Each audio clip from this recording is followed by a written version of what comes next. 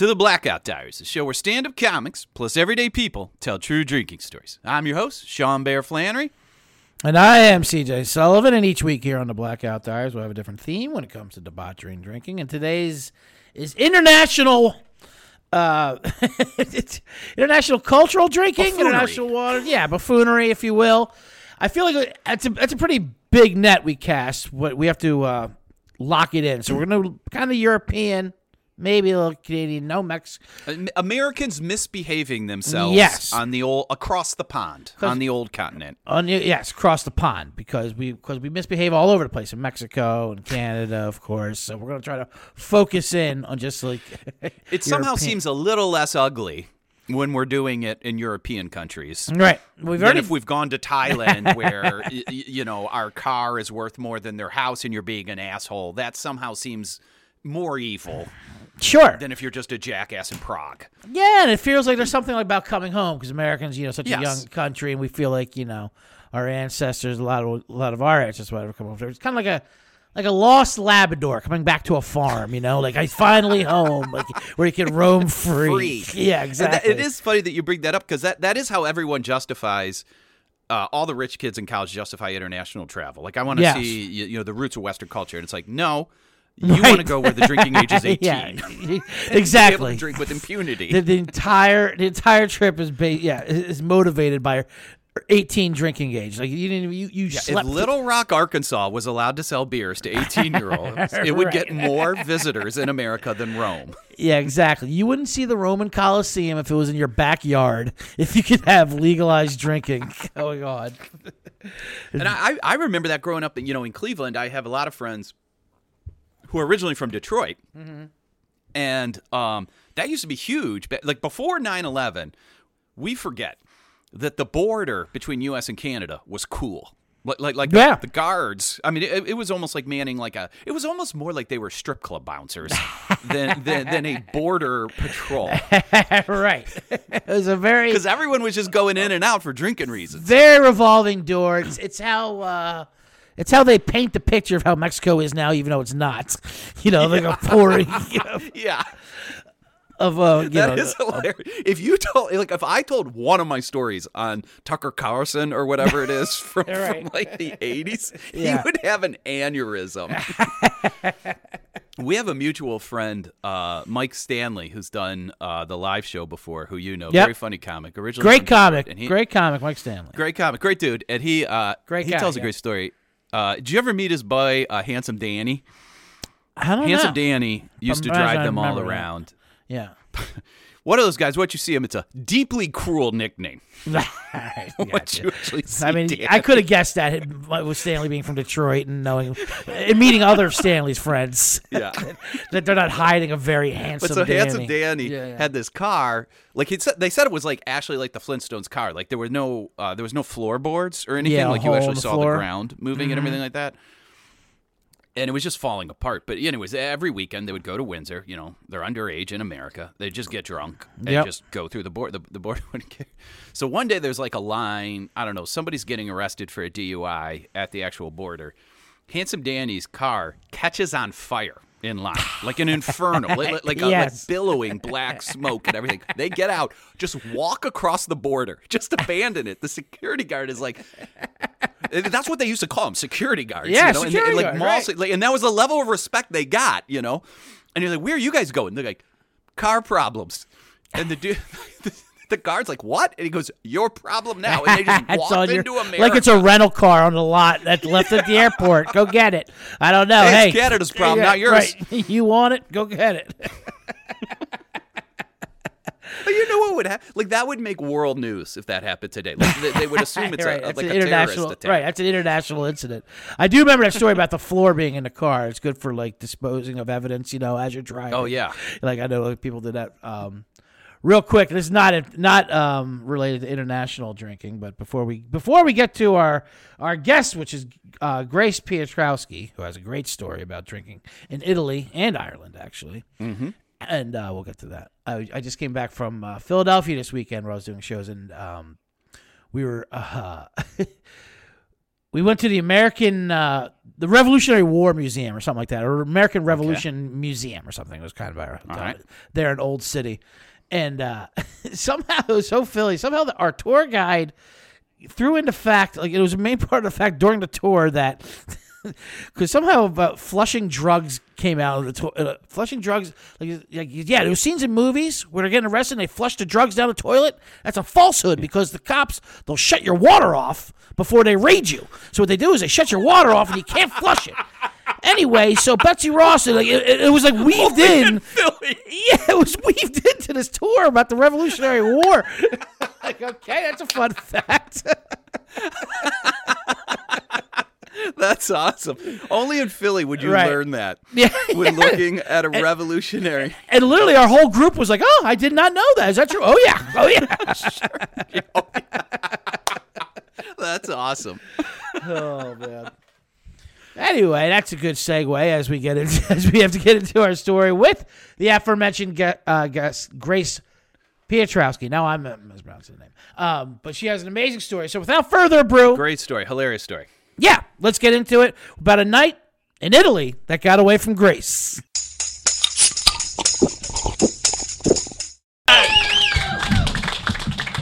Thank you. All right. Yeah, I got photos, y'all. We got evidence here. All right. Hello. How are we all doing?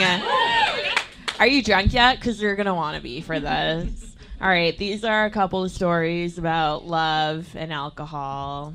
You know how it goes. Are you guys couples here?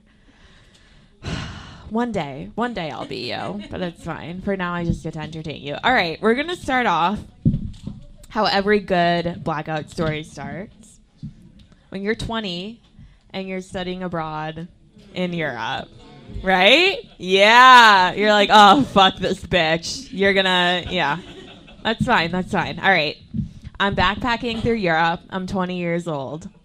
I am not good at public transportation in Europe because I don't speak the language. All right. We're in Italy right here.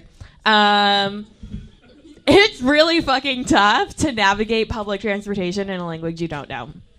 I show up in Italy, and I'm meeting my friend in Milan for dinner. We have a little on again, off again, our friends hate us type of thing. He's my buddy from high school. And I'm meeting him and a friend for dinner. And then we're going to go out for drinks. And I haven't eaten all day because I got lost on the Italian train system. So then we eat dinner, and then we go out to a bar. But this bar is not a normal bar. This is how they serve their beer, all right? You get to pick how many liters you want, and then they come in this, like, right? Wait, say that again? What is this locomotiva thing? Yeah, locomotiva. Who the fuck knows? You know what? I couldn't even navigate a train. I don't know how a locomotiva is going to work.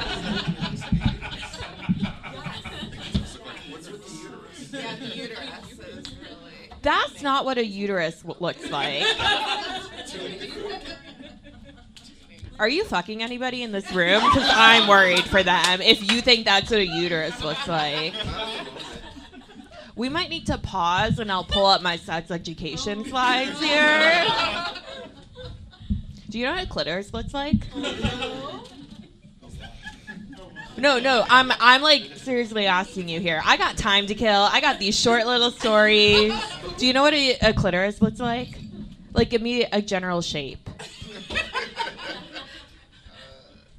You brought up a uterus. You can't be like, I don't want to talk about this. No, do you know what it looks like? Yes. What? Well, kind of they're all different. That is a good answer, but a clitoris looks like a wishbone, and if you're like, what? Google it. Okay. So I'm drinking like this, and I haven't eaten all day, and we are drinking 10% beer, and I'm with my on again, off again, will they, won't they friend, and his friend. So I'm trying to be cool, right? Because I'm a pick-me girl, and I'm like, oh my God, I'm so cool. I can hang with boys. I can drink. I can't. I shouldn't drink like that. Even on my best days, I shouldn't drink the uterus, which is not what a uterus looks like. This is what our thing looked like. I'm already a little gone here.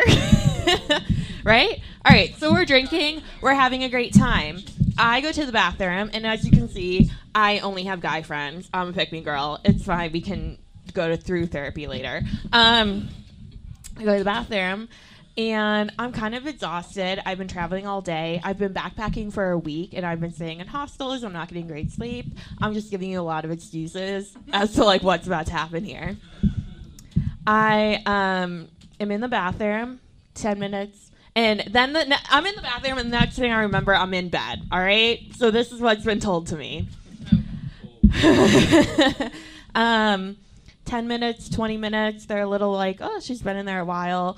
But they all know. Well, they don't know. They just, like, fantasize about women's bathrooms. And they're like, the lines are long. I don't know what goes on in there. It takes a long time. 30 minutes, 40 minutes, they're like, we should check on her.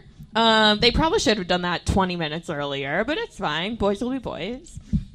We're in Italy, so they only speak kind of like half-broken Italian, and they're like, all right, our friend is in the bathroom. They try to go in, and the stall is locked, and they're like, well, she's in there. So they go to this Italian bar manager. It's rough to be an American abroad, right? People don't like us. Like, we walk around like, oh, we're Americans. No, they will kill you. They do not care. They're like, you guys elected Trump, you deserve to die, right? This is 2017. Fair, totally. Honestly, like, I wouldn't blame them. I kind of wanted to kill myself in 2017 anyway, so, like, it's fine. So they go and get the manager, and he opens up the door for them, and I am asleep, face down, on the toilet. And the manager, in Italian, without any remorse for this dumb American girl, goes, get the dead girl out of here.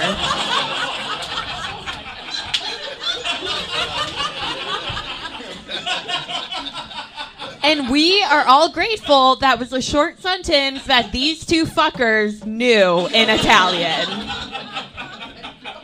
And they proceed to heave me out of this Italian bar, carry me back to the Airbnb, and then I wake up the next morning and I am unable to move for 24 hours because I am one of, like, definitely top 3 hangovers of my life.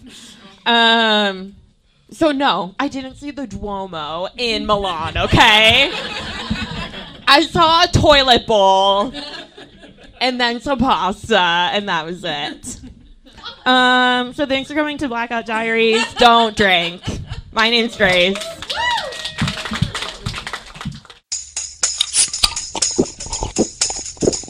And we're back on the Blackout Diaries with CJ Sullivan, Sean Flannery, and joining us, who you just heard for the hilarious story from, is Grace Piotrowski. Grace, how are you doing? Nope, missed it. Hello, hi. Thank you for having me. How are you, Grace Piotrowski, I believe. You got it. He got it in rehearsals. It was so much. Yesterday in rehearsals. There was a lot of pressure on him. I think he did pretty well from my end. Grace, you come in from, first of all, welcome to the show. That was a hilarious story, by the way. And you just moved to Chicago from Buffalo. Is that true? Yes, I'm from Buffalo. I've been in Chicago like 4 or 5 years now. Okay. Originally from Buffalo, though, another very big drinking city. Oh, yeah. I mean, we were talking before we started recording, but, you know, when you go to O'Hare, you always see, like, your sister cities. I feel Buffalo is a sister city of the Blackout Diaries. It just drinks. Totally. It's got to be. There can't be another city with that small of a population that has so many 4 a.m. bars, right? Like, it has, like, more 4 a.m. bars than Manhattan. It does. There are a ton. I will say I go back to Buffalo pretty frequently. It's so much cheaper to drink there. Oh, yeah. But then I have to drive. It's a hard, like, I can drink a lot cheaper, but I'm driving everywhere. They don't have the public transportation that I adore here in Chicago. Well, it's funny, like, if you go to other cities and you find out there's a Buffalo bar or something like that, like, oh, that's a Buffalo bar, like, you know, like, that's just known, it's just gonna be a hard drinking, like, alcoholic bar, you know. It's gonna be hilarious. A fun place. Yeah, of like, course. It's gonna be a blast, you know. God, so much fun. And everyone's on the same wave level. There's one. I used to live near one Chicago in Delilah's. It wasn't a Buffalo bar. It's a punk bar. It's a Bills But bar. it's a I go Buffalo there almost Bills every bar, right? game. Yeah. Where they would buy. My favorite bar. Which yeah. I love because they bought the Sunday ticket, but they would only play the Bills game. They'd be closed on their bye week, and it's just Buffalo drunks, and then, they're in the street burning the Miami Dolphin logo like a mascot. And I was in. Oh my god, it's such a good time. Yeah, and I was in Denver, and I got stuck there, and I got overnight, like snowed in or whatever on a flight. So I went out and did some shows, and one was this open mic, great open mic actually, called Wide Right, which is a Buffalo bar named after the Scott Norwood field goal. And then people just staring like it's watch out, and they tell you like watch out, it's a Buffalo bar, and you go there, and it's just like wings and drinks, and people were and everyone was just hammered there like 5 a.m. during the snow, like they loved it. It was the best. It's like it's like another country within the country. Yeah, it's definitely always like a home away from home type of vibe. What do you feel growing up in a place like that and like maybe learning to drink in a place like that? How is that? Has that helped or hurt you when you party in other places? Like, do you think that helped or hurt you when, like, say you moved to Chicago or when you were traveling in Italy? Like what's it like to be a Buffalo person roaming the world? A Buffalo roaming. I mean, the reputation is there. I have to be able to hold my own, right? Yeah. I will admit, I didn't drink a ton in high school growing up at all. I didn't drink much until college, but I think like going back there now and going out and partying there, and I even just like going to bars and hanging out, it is a lot of fun. I think my drinking tolerance comes, I'm sure it's in my blood from Buffalo, but like it's also the grit of living someplace cold. Like of course. You got to keep warm somehow, of right? Course. So when you were in Italy, were you Buffalo prepared yet by that point? Or were you just starting off then? No, I was Buffalo prepared by that point. I mean, Italy, Europe in general is very different because you don't want to be that drunk American, right? Like you don't want to do pretty much exactly what I did that day. It's so embarrassing. They're like, oh, these dumb Americans can't handle their alcohol, or we just like binge drink. And they like enjoy it. They like hang out and smoke and drink and like eat healthier food than we do. But yeah, in Italy, that was just like, I did pretty much everything you're not supposed to do as an American. So you described it. You get to choose the beer size in this Italian bar. That's what happened, and then the bar was really cool. You pick like how many liters of beer you want, and then which kind of beer, and then they come in all those like crazy shapes that the audience had a lot of opinions on when I did that set. So because it's not like some of us have maybe been to a bar where you can order a beer in like a cylinder that everyone pours out of. That's like like a 3-yard high cylinder or something like. But yours, some of them almost looked like physics experiments or something, like all kinds of crazy. Like I was in a chemistry lab, really crazy things, and they're kind of cool. It's also, I'm not used to thinking in liters, so I don't know if we really knew how much we were ordering, because that's different too. You think like, oh, you get a beer, tunnel at a bar around here, but that's not the same thing. Yeah, that's something. That's something they got to teach travelers. And then they're pouring your own. Yeah, they're always going with currency, net exchange. But what about the liters exchange? You got to think about the food, the liters. Right, absolutely. Yeah, getting a pint. I was in Ireland. Getting a pint there is different than getting a glass of beer here, and they did teach us that. Yeah, it is. It's a bigger, like their 16 ounces is more than our 16 ounces somehow. Yeah. I don't know if it's Queen's ounce or what it is, but Queen's ounce, it gives you a little room to breathe up top, or their glass is bigger. Their glass, it's like a baker's dozen. They put a little extra into it. They have more time to kill to just hang out and drink it all down there. Yeah. Who told you? Go ahead, Sean. No, you go, CJ. I was just going to get to the money quote of the story. Yes, that's what I wanted to get to. Yeah, because I think that's one of the best lines that has ever been said at a Blackout Diaries show. Get the dead girl out of here. Get the dead girl. I know. Who told you that was sex? I can't imagine you remember hearing that. No, I did not remember that. My friend told me the next morning when we all woke up. And I'm in bed and I'm like, oh, we like made it back. I don't remember making it home. And he was like, yeah, this is what happened. Like the manager was just not having it with us that night. And it's embarrassing. Like I'm like, oh, I'm so cultured, blah, blah, blah. Like, no, I'm not. I did that. But it is a funny story, and that definitely did get the audience just to picturing me asleep on. I take not you like didn't Elvis style, asleep like face down. I take you didn't return the next day to that bar, but that would have been a great opportunity for the oh my God, she is alive! like you literally walked back from the dead. We literally thought you were dead and labeled you dead. Yeah.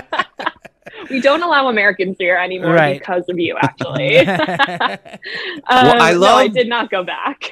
I loved the phraseology, and I don't know if he consciously picked it, but you said this in your story that like the good thing about that is they were able to understand what he was saying. Because I feel like in a lot of countries, if that happened and you told your friend the next day, they'd be like, well, was the owner man? Like, we think so. I mean, he said a lot. We don't exactly know what he said, but everyone perfectly understood what he said. Yeah, I mean, I was grateful that I didn't speak any Italian, but the two friends that I was with did, so they kind of knew what was going on. They picked the spot. I was just like along for the ride at that point in my trip. At any point, did you have fake like you were speaking Italian? I know I've done that drunk before, like in other countries. You start acting like you know the language. And it's similar to Spanish, yeah. Right. And so I would speak Spanish, and that was not appreciated very much. That's why I kind of stuck to Ireland when I was out in Europe. I knew the language there. I have a theory that if you're used to cold weather drinking, like we all are, CJ's from Philly, I'm from Cleveland, you're from Buffalo.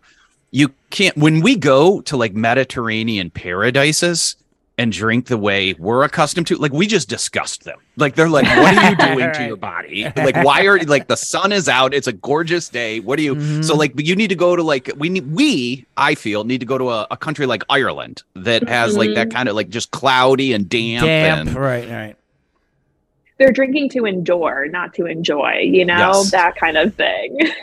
In German. Where did you go in Ireland? What was your favorite town to drink in Ireland?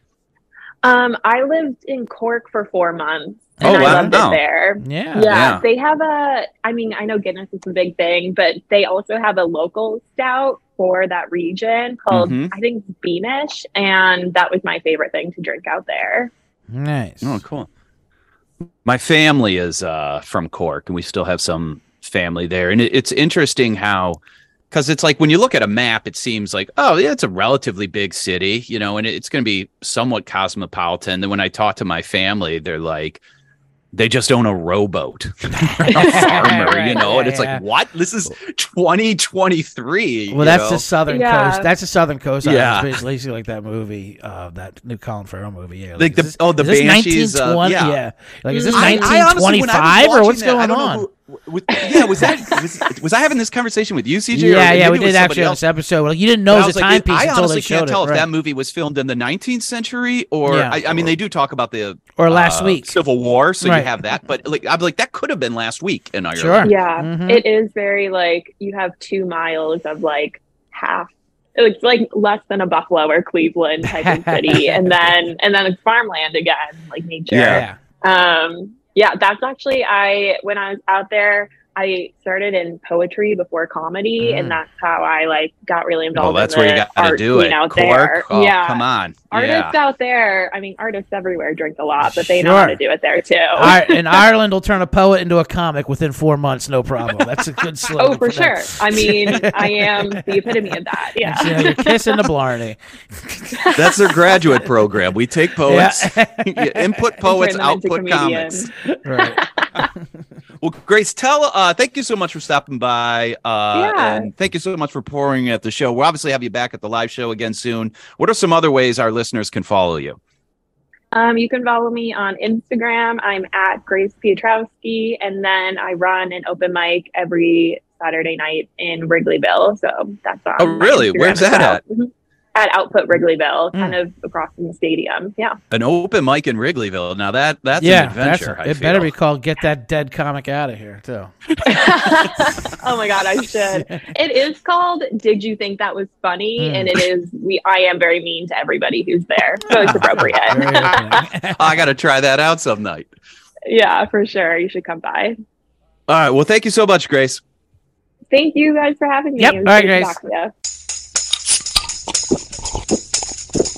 And we're back on the Blackout Diaries. C.J. Sullivan, Sean Flynn. Right, that was the amazing Grace Piotrowski with a hilarious story about being called a dead woman in Italy. Death.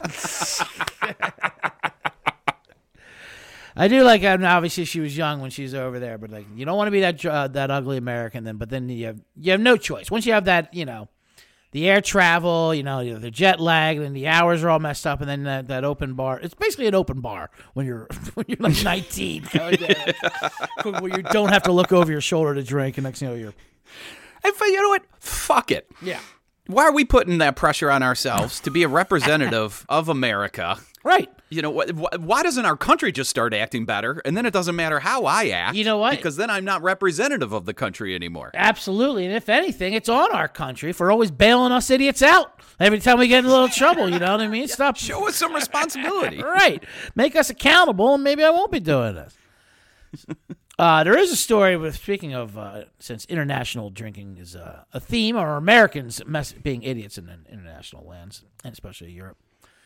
There's a story about Prague. It's such a problem in Prague that they assigned a party zone area for just where they put tourists in a separate area. Sounds hilarious. This whole article reads hilarious because it's almost like when you read about zombie movies and they're like, we've set up a demilitarized zone. Right. We have a new a zombie czar. Like, they're talking about all this, but it's about Americans on pub crawls. like we've federated them. They're not going to leave this block. They have their own mayor. Yeah, they assigned a nighttime mayor. A mayor just for the nighttime. That is amazing.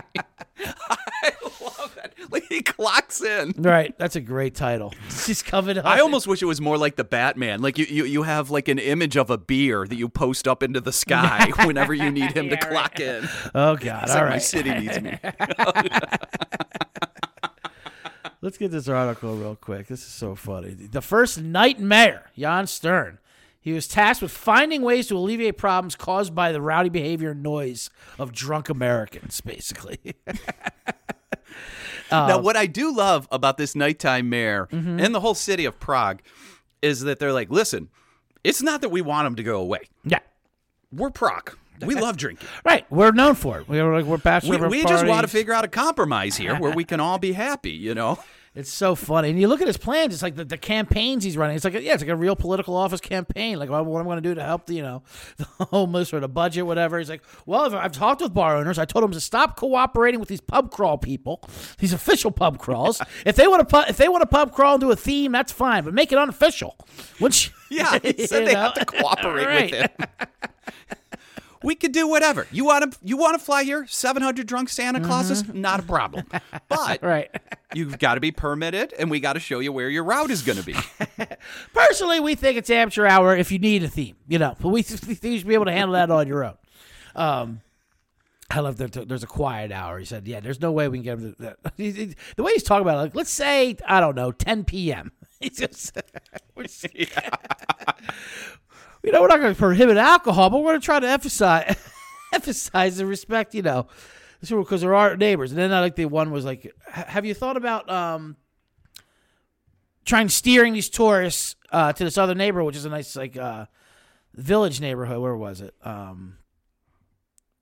Okay. I'm trying to think. I'm sure he was against that. Right. He's like, well, here it is. What say the idea that the city should encourage tourists to get out of the center city, and go to places like Vorozovich, which is in Letna. He goes, yeah, I think that's certainly one of the things we should need to do, because obviously the center's overwhelmed. And, it's tough. But on one hand, I understand people who go to those places go there because there's not so many drunk tourists. He's like, so it's a tough balance. So they're going to be like, hey, why are you sending these assholes out here? Why'd you spill our secret?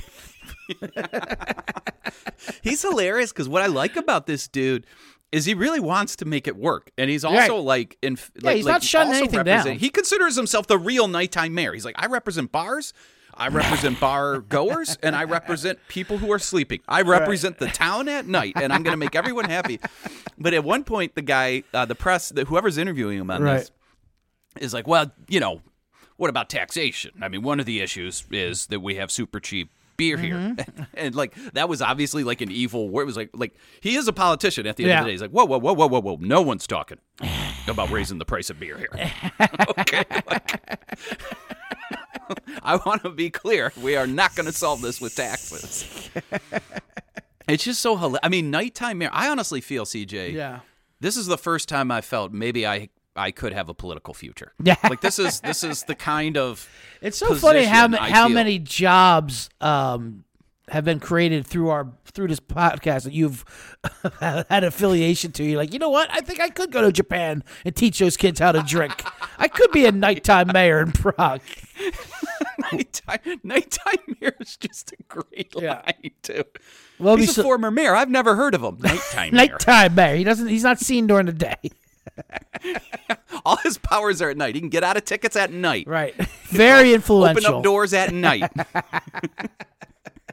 Completely useless during the sun hours. Oh man. I'm gonna lobby for Chicago to have one. And then maybe I'm gonna throw my hat in the ring. We'll see. Yeah, what do you think? What will be some of your policies if you were Chicago's nighttime mayor? You would. What are some of the problems you think needs to be fixed? I'm gonna fix what I think is most important to drinkers in the city, which is we need more reliable L service at night. Okay. Because drunks aren't getting home safely right now.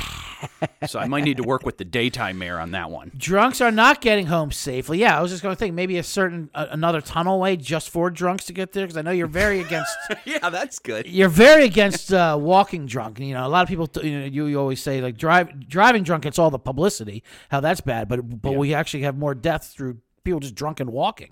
So let's get them their own tunnels, that could. I like that, like a pedway, kind of. That's just for drunks. And you'd have to breathe. You'd have to breathe in. You'd have to breathe a certain blood alcohol level just to get into this tunnel. I like just for the gates to open, because I don't want any. Well, you don't want predators coming in, sober predators. At least if you're going to get mugged, the guy. At least this way you would know that he's as drunk as you, so that you might have a chance. That's all we want is an equal playing field out there. Drunk on drunks. Drunk. I do think about that when I got robbed, but you're in the drunk tunnel. What can we say? Hey, he's probably lost. Right. He's still stuck in there. You think he knows how to get out of here any better than you? We'll find him. Don't worry. I want the cops to be drunk when you call them, too. You're not allowed in this tunnel if you're not drunk. EMS, drunk. Everyone's got to be drunk. But what I did realize, and I don't know if I've mentioned this on the podcast or not, but when I had my kind of 2 quasi months of sobriety last year, it is fascinating when you interact with drunks, just how much, for me, it almost felt like a creepy superpower. Mm-hmm. Just how much more I understood and saw than them. No, of course. It's like the Matrix. And I was like, oh my God, like if you were going to get the idea that you think you could defend yourself drunk, when every sober person, assuming your mugger is sober, I don't know if the average mugger is sober or not, but they see you coming 5 minutes before. Oh, of course. Like I said, I compare it to the Matrix when he's dodging those bullets, like in slow motion. Things are going back. Like you realize how many times people just normal bumping into, stepping on foot, how avoidable all this is. If you just have your faculties about you and vision of a normal person. or how many times I say, yeah, you just told me that. Yeah, you just told me that. Yeah, you just told me that. Think about it. Like, during the day, are you randomly just bumping into people? In the neighborhood? Like if somebody had told me stepping on each other out there in the daytime. That I had just repeated myself. Right. And I didn't know that, and it surprised me. Like I would go to the doctor and I'd be like, I'm having a stroke. All right. Like my brain. If this happened during the day where they're like, Sean, what are you talking about? Right, yeah, not something like from last week, like something from 5 minutes ago. So, yeah, I mean, this is why you need a nighttime mayor. This is why we create chaos. And it's why we create international chaos when we go party like this. We create international chaos. And but luckily, me and you, Sean, along with Adam Burke, we spent... was it a full week? It was 1 week. We spent 2 weeks in Ireland. Was it 2 weeks? Oh, yeah. I think it was when you add the travel days. I think it was 12 days on the ground. Boots on the ground. Seems like 12 a lot. days. It was way too much. I know it was too much. That was our Nolan who did our itinerary. It's the only trip I've ever heard of in Ireland where you spend that many days and you don't see any major cities. You're just in like tiny villages in northern Ireland. Yeah, well, we were smart by going to Ireland, where you weren't. This is the only place where you're not going to be considered the drunk American, because they're way drunker than we are, but they're better. That's where I think that was the brilliance of this itinerary. Right, is that it wasn't like everyone was drinking at the same level. Like there were no tourists. No. No tourists. Zero tourists. Everyone's a drunk. Everyone's funny. I remember when we were heading over to our good friend Nick Vatterott, who just came from there, and like that was his advice to me, like a warning. He's like, okay, you're gonna have a great time. First of all, he's like, but second, be prepared to be the least funniest person in the room at all times. He's like, no matter who it is, they could be, the janitor, whatever, a baker, right? A baker. Yeah. They're all hilarious. They don't even know, but they're doing 100%. And that happened immediately. As soon as I got out of the airport, get in the cab. And I'm going to meet you guys who were hilariously waiting for me at a bar half a block down the road or whatever, about half a mile or whatever down the road, because your flights came in like 5 hours ahead of mine because I was coming in from Los Angeles. So you guys were already oiled. You guys were already oiled up. We also went to the duty-free store in Chicago. Okay. And we bought wine bottles that are screw-offs that we boarded with. As your carry-on? As our carry-on. And of course, Nolan is like, I can't believe this is legal. I mean, they shouldn't even allow this. So we obviously have no responsibility for this decision. Yeah. So we drank 4 bottles. We drank 4 bottles of wine on the flight. On the flight. Was on the flight before we hit the bar. And then feet hit the ground. You're in the bar waiting for me to land.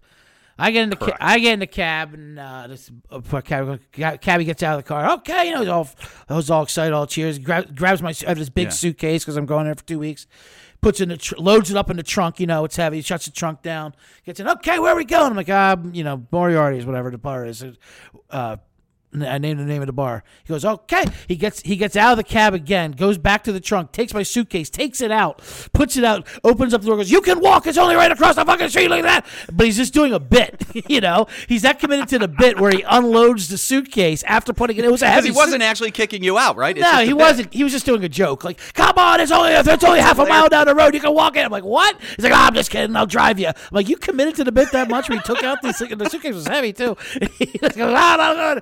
So then so he starts right off, I'm like, Jesus Christ, this guy's funny. So then we drive to the bar, which was not even a half a mile down the road, and there was an outside. We pull up, and I see you. Real quickly, let me say something before you. I know what you're about to say. Before you say this, we were loud in that bar, and this was a Dublin bar. Yeah, right. Right, so we landed Dublin. The bartender was great. Go ahead. He was a 70-year-old bartender, which I've never seen. And he goes, hey, lads, did you know our beer garden is open today? Which was a lie. He just sent us out there. It was freezing. We were so rowdy. So anyways. No one was out there. You pull up. It was freezing.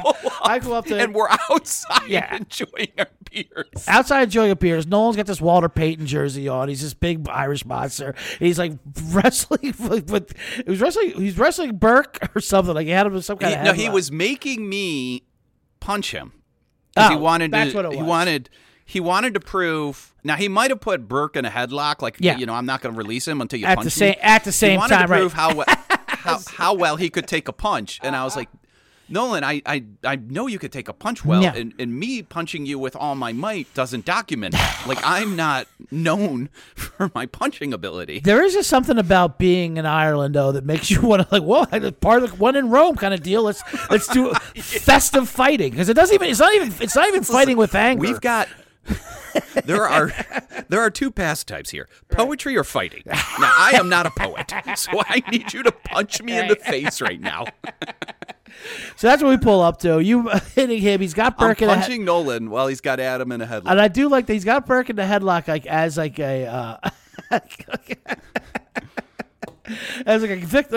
kidnap victim. Like it's a hostage, basically. Yeah. If you don't punch me, I'm squeezing harder on him. So he's begging you to punch him. So you guys and then it's on top of like this picnic table and no one's outside, like you said, because it's pretty cold. No one's not only outside. in the beer garden. No one's outside in the city. Yeah. So we are just like the only people enjoying the day, quote unquote. And so our captain's like, well, these guys have to be your friends. Like, these are your mates coming up, right? Like, he didn't even ask twice. He just came up to right where you are, threw the luggage at you guys. Like, these are obviously your crew. I'm like, yeah, you're right. Obviously, you're right. And then from there, we drove up, because that's where we had moved. We flew to Dublin, then we drove up to Northern Ireland, where Nolan's. We had to drive up to Northern Ireland, and I'm sure you remember this. We stopped at a bar where they pour us a round of Guinnesses, and they go, have you seen our thrift store? And they had a junkyard in the back. All right. Where we bought Adam the Cane Burke. He got his nickname, the Cane, from there, where the we cane. bought him a cane. He said, we drunkenly said, you must have this cane the rest of the trip, the entire trip for every photo. And it was, we really bullied him into that. Like, he certainly did not want to have a cane for the entire time. And occasionally he would try to leave it behind at bars. And that was the only thing we would remember as drunks, as collective drunks. Whoa. Yeah. Someone forgot their cane. Where was it? We'd go 3 towns ago just to go get the fucking cane back. And Berg's like, God damn it, I thought you guys were gonna forget. So then we settled up. That cane saved your life, though. That cane saved your life. Remember, I forget what town we were in. You walked almost right in front of a bus because we drive on the opposite side there. Absolutely. And he hooked you with the cane. He hooked me with the cane. Life. Yeah. I could definitely see your drunk walking statistics true in Ireland, because people are just they're like dogs and farm animals. It's all blind. There isn't a straight road in that whole country. It is all blind turns. Right. And there's livestock walking around randomly. Everything's just in and out. Dogs. Who knows? Like, people are neighbors are calling each other up. Is my goat over there? Yeah, I think so. I think he's in my kitchen right now. So, but yeah, we like you were saying before, not a city to be found, because we were up in Northern Ireland. And anytime we ask someone, like, oh, should we go to, we were thinking about visiting Dublin. Oh, last place you want to fucking go. Like all the locals. I tell everyone now, and I think it's the best advice I can give you as a traveler to Ireland. Right. You want to go to Dublin first, because otherwise you're going to spend your entire time with Irish people trying to talk you out of going to Dublin. All they want is talk you out of going to the places they're known for, right? And so that's where we wanted to start our travel show. That's where we came up with our travel show idea to take locals around to Nerd Town and say you're doing it wrong, because we want to show you how to live in your neighborhood. But and then we finally found out, speaking of Ireland, that and suggestions of what to do. When any plans you have, what's your plan for today, lads? And we tell them, like, oh no, you don't want to do that, and they tell you something else. Yeah. So then we finally learned, like, why are we telling them our actual plans? Let's tell them our second plans. Then they'll tell us to go right where we actually want to go, and we can act like it's our idea. Yeah, you never want to level with them, because they're just a city of combative, hilarious liars. Absolutely charming, hilarious liars, but they're contrarians. And they're not going to, whatever you tell them, you're going to. I'll never forget, we went to a dart tournament. Yeah. And at one point, Nolan's dad did this response, which I think I had heard about 19 times without putting it together until he said it. But you had money on one of the players, and it didn't pan out. Yep. We had a 4 dart man parlay. Yeah. And you go to Nolan's dad, like you shared that bet just lost. He goes, I would have told you not to bet on him. I think, well, why? Because he's a cunt. They just exactly. say that. That was the analysis for everything. And I won't take up any follow-up questions. I've just told you why. He's a cunt. Right. I must have heard them say that, and they would say it to each other. Why aren't you working with Bill anymore? I thought Bill was going to do that landscape. He's a cunt. He's a cunt. That's why. They would all know. Okay, we're not gonna ask the details of this. Right.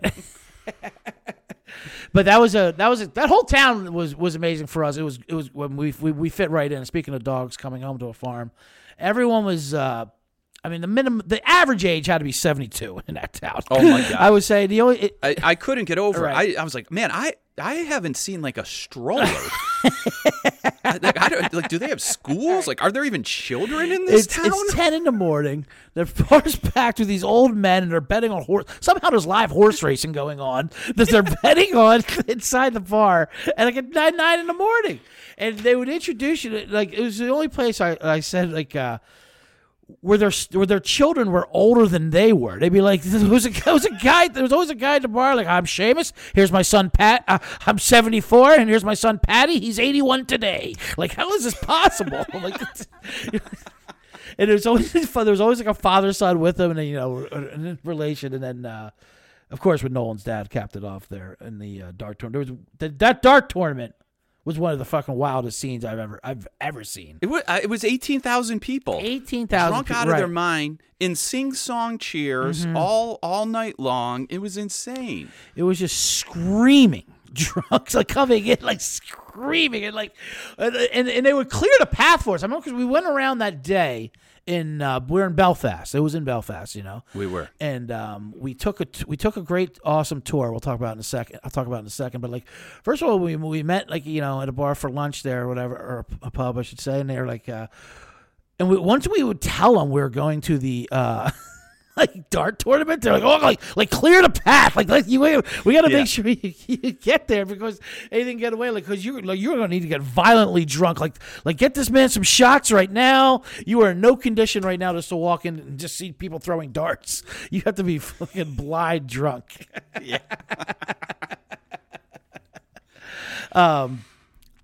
But that tour we did. It was a special black cab, which was what they called it. That was maybe of all the liars in Ireland, he was my favorite. I think his name was Joe, I want to say. But yeah, so they there's certain pubs in Belfast where they'll call up a black cab driver that they know will give you a tour of the different murals from back in the Troubles. So there's Protestant murals, there's Catholic murals. Yeah. Depending on what side you maybe grew up on, you'll consider the other one a terrorist organization. Right. And what's interesting, Joe picks us up, and I loved this so much. He goes, so lads, what I like to do is I like to give you the whole tour, objective. I fashioned myself an objective narrator of these times I grew up in Belfast. But I want to see if you can correctly guess. And he's like, they often don't. What side of the town I grew up on. Right. And then he takes us to the first mural, which was on the Protestant side. And his opening line was something to the effect of, this British soldier here killed 17 innocent people that never did a mean thing in their life. An absolute savage. He called them cowards or something. These are these cowards. Yeah. He's a cowardly man. Yeah. Who never won an honest fight in his life. And then he said something to the effect of like, I don't know. There's some people that like him. Right. Who's just beds of flowers. I wonder what side you're on. Remember when he took us to the Bobby Sands mural? Yeah. Bobby Sands, if we have any listeners who aren't familiar, he was famous for leading a hunger strike against England due to the oppression of Irish people. Right. And they have a mural of him up there. And he files us out. He goes, all right, what you're looking at right here, the most seen work of art in all of the world. Every year, more people, and I'm like, really, Joe, than the Mona Lisa? Yeah. Work of art. A wall mural with bullet holes in it. I will say this: that was my first time in Northern Ireland. I've been to Southern Ireland a couple of times. I have family down there, and the difference is pretty stark. Like because you could, the war is definitely still in the air there in the Northern Ireland. Like, the walls have bullet holes and shit. Like Southern Ireland are your watercolor paintings of the coast. Like things. Well, and that's where you get even just you can tell it in the accents. Right. Like Southern Ireland has more of that leprechaun. Very colorful. Very musical. Yes, yeah, but then you go up to Northern Ireland, it's like a deeper, almost Scottish, Highlands, tough accent. Yeah, very get these filthy Brits out of here. That was thrown in the tour. Well, CJ, let's do this before we end this podcast. Right. One of my favorite drinking stories. We've been talking about Ireland. We've been talking about Americans abroad. Yep. But one of my favorite stories is from the Connecticut Cruncher, your dad. Yeah. When he went back home for a wake in Ireland. Well, that's why it was also in a super rural area. Right? Yes, and that's what I was saying. I've been to Southern Ireland a couple times. My dad, because we have family over there, and my dad was over there a lot of times, like 25, who knows how many times, so much. And with family, so when he was younger, my Uncle Tomas took him out to one time they were hanging out. I was like, "Oh, come on, we have to go to this funeral for." Let's go for only the Irish. Right, we have to go to Tommy's You're funeral. hanging out for a day. Exactly. You don't even. Come on, let's go take it away. That's what they were like. Like, It's oh, a I game. forgot we got that tonight. Yeah, exactly. Oh, you'll love it. He's like, what do you mean? No, it's this guy died. It's at his house. It's an Irish wake. Let's go over there. And I was like, I don't even know him. He's like, it's no big deal. No, we were just a couple guys hanging out. It's all, he sells it. But they have a real Irish wake. They have a tradition where the casket is in the living room, and all the men circle around the casket. Mm-hmm. Everyone tells a story about the guy. And then they do a drink, they do a shot, whatever, and you have to tell an original story about him. That's what it is. And my dad has no idea who this guy is. Was like, but come on, it's just a party. He said by the time it got to him, he said he was like 17 or 18 on the line, and he's telling the story how he saved him in a war. And it was like you talk about the Northern Ireland War, right? American, he known as an American, introduced as a Yank. He's like, how is it in the war? Hey, this Irish farmer fought in Vietnam. Exactly. Oh, you didn't know that about Tommy? He was like that's what it's a lot of. You didn't know about Tommy? Oh yeah, he came over to our side a few times. So he's talking about how he was crying, saving him in the war, and the whole thing. They do a shot, and he said it was about like 25 at least of those stories. So he's making up the story about thing. Everyone loved it. Blah blah blah. And then they said he'd go outside and go home. And as soon as they open the door, it's just pitch black. He's like, there's not one light anywhere. He goes, and obviously had to do with the 25 shots of this guy saving him in the war. Then they go outside, and I don't think they ever made it home. They didn't make it home till the sunrise came up because it was just pitch black, completely lost, and 25 drunks going in complete different directions. Like you're saying, no straight roads. There's certainly no street lights back then. It was like in the 60s. Just waking up in farms and creeks. So an Irish wake, that's what Irish wake sounds like, an amazing time.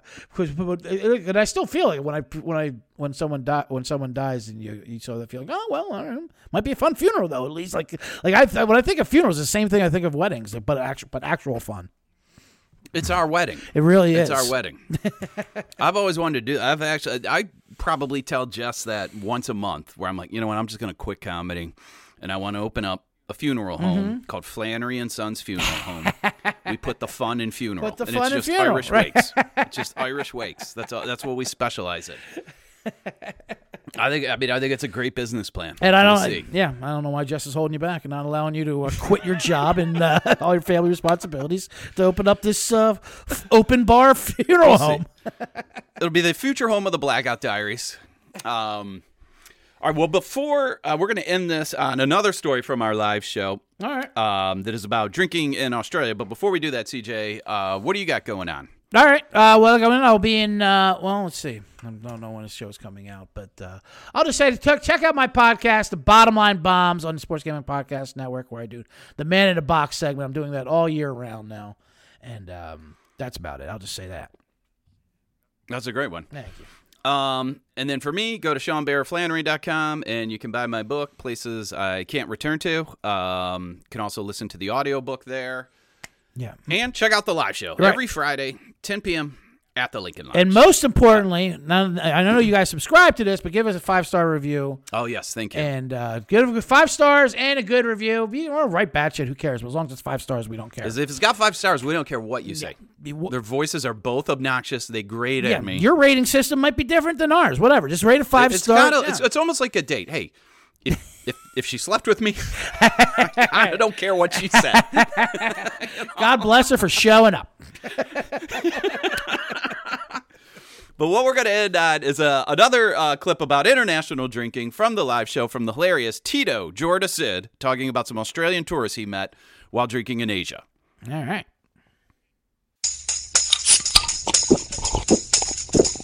Others in here. I love to travel because I want to feel better than others. You know. But I know Tom says, Tom, you from UK? You mad that the Queen died? No? I was a little mad. I'm gonna tell you this quick story, man. I had a soft spot for the Queen, and it all started back in Thailand, 2015. Because in Thailand, I ended up hanging out with a group of Australians, right? And we had a mad party one night. It was me and like 7 dudes. And I met this one guy, Stuart. Stuart was a rock star, right? We went out all night, boom, the next day we just peaced out, like, good luck with your life. And then I ended up taking a huge trip, going to this island, going to the south of the island, checking in, doing this big party called the Full Moon Party. I'm sure most of you been there. Maybe not. Get a better life. Anyways. So we go to the Full Moon Party, and it's like 20,000 people on the streets getting real fucked up. So I'm just chilling, drinking off of everybody's cup. And then all of a sudden I turn the corner, and there's a group of Australians. And I see my friend Stuart, and I'm like, Stuart! And he's like, fucking Tito! I was like, oh my God, what are you doing? How do you meet up? He's like, he puts his hand around me, he's like, Mike, do you want to do some lines, mate? And I'm like, do I? Right? Hey, let's go! So we go to his hotel room, the whole group, and we start putting out the products, we cut it up. And right before we go down and dig in, I take out some Thai money, it's called a baht, and I start rolling it up. And Stuart comes to me and he puts his hand on my chest, he's like, nah, mate, we do this off the Queen's face. And he takes out 100 Australian bill and he rolls it up. And I do a line, I'm like, long live the Queen, mate. Now I got a soft spot in my nose. My name's been Tito, y'all been great for guys. Starbane's Avenue, a podcast network.